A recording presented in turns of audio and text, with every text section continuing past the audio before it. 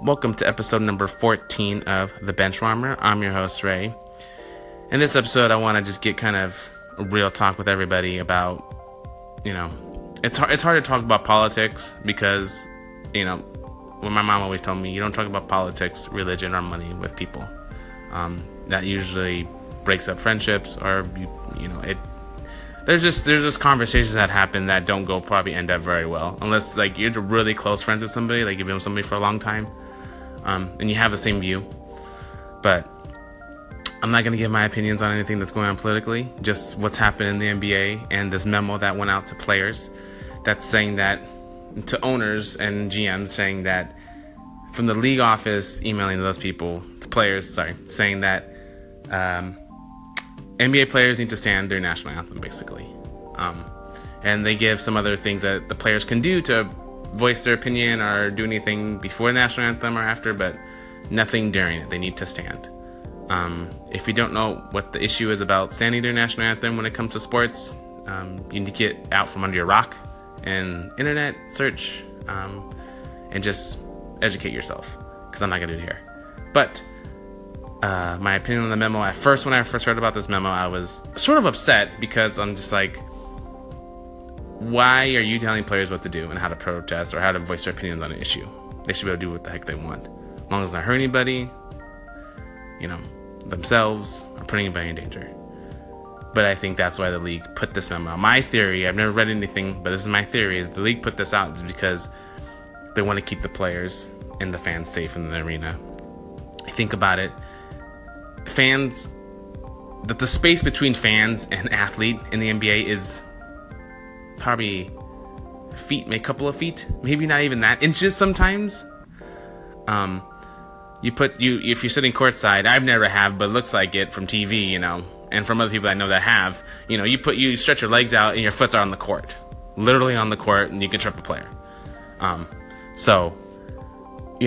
pretty sure that the NBA doesn't want players kneeling or doing something during the national anthem and a fan going out and harming anybody in the stadium or athlete. And for me, and like the NFL, you have this huge wall, and it's really high, and then MLB as well, and also in soccer. And the only other sport I can think of that you're really close to the athlete is probably tennis when it comes to after NBA. But I'm pretty sure Adam Silver doesn't want anything like Malice at the Palace to happen again, where you see a brawl or a fight between players interacting with athletes at all.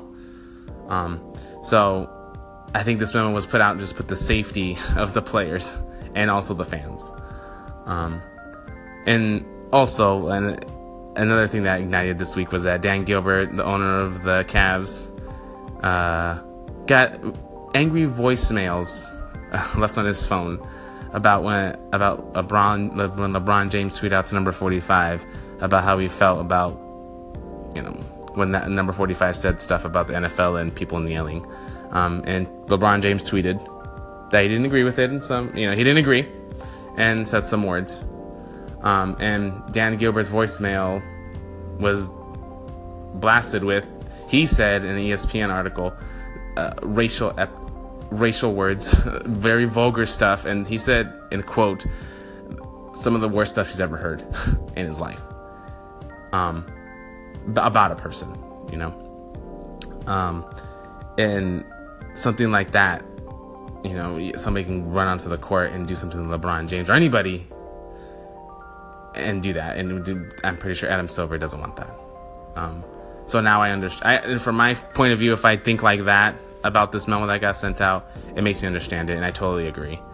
But yeah, it sucks that, it's things that I love, like sports, my escapism of the world around me, just for an hour or two, and just have a blast, with friends, or just by myself, just hanging out in a bar, watching a game. Politics is bled into the sport that I love. And sad to see that, because, like I said, politics tears people apart if you talk about it with somebody you don't really know.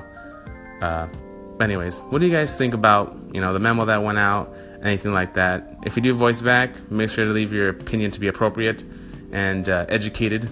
Thank you guys for listening, and I'll talk to you guys later. Peace.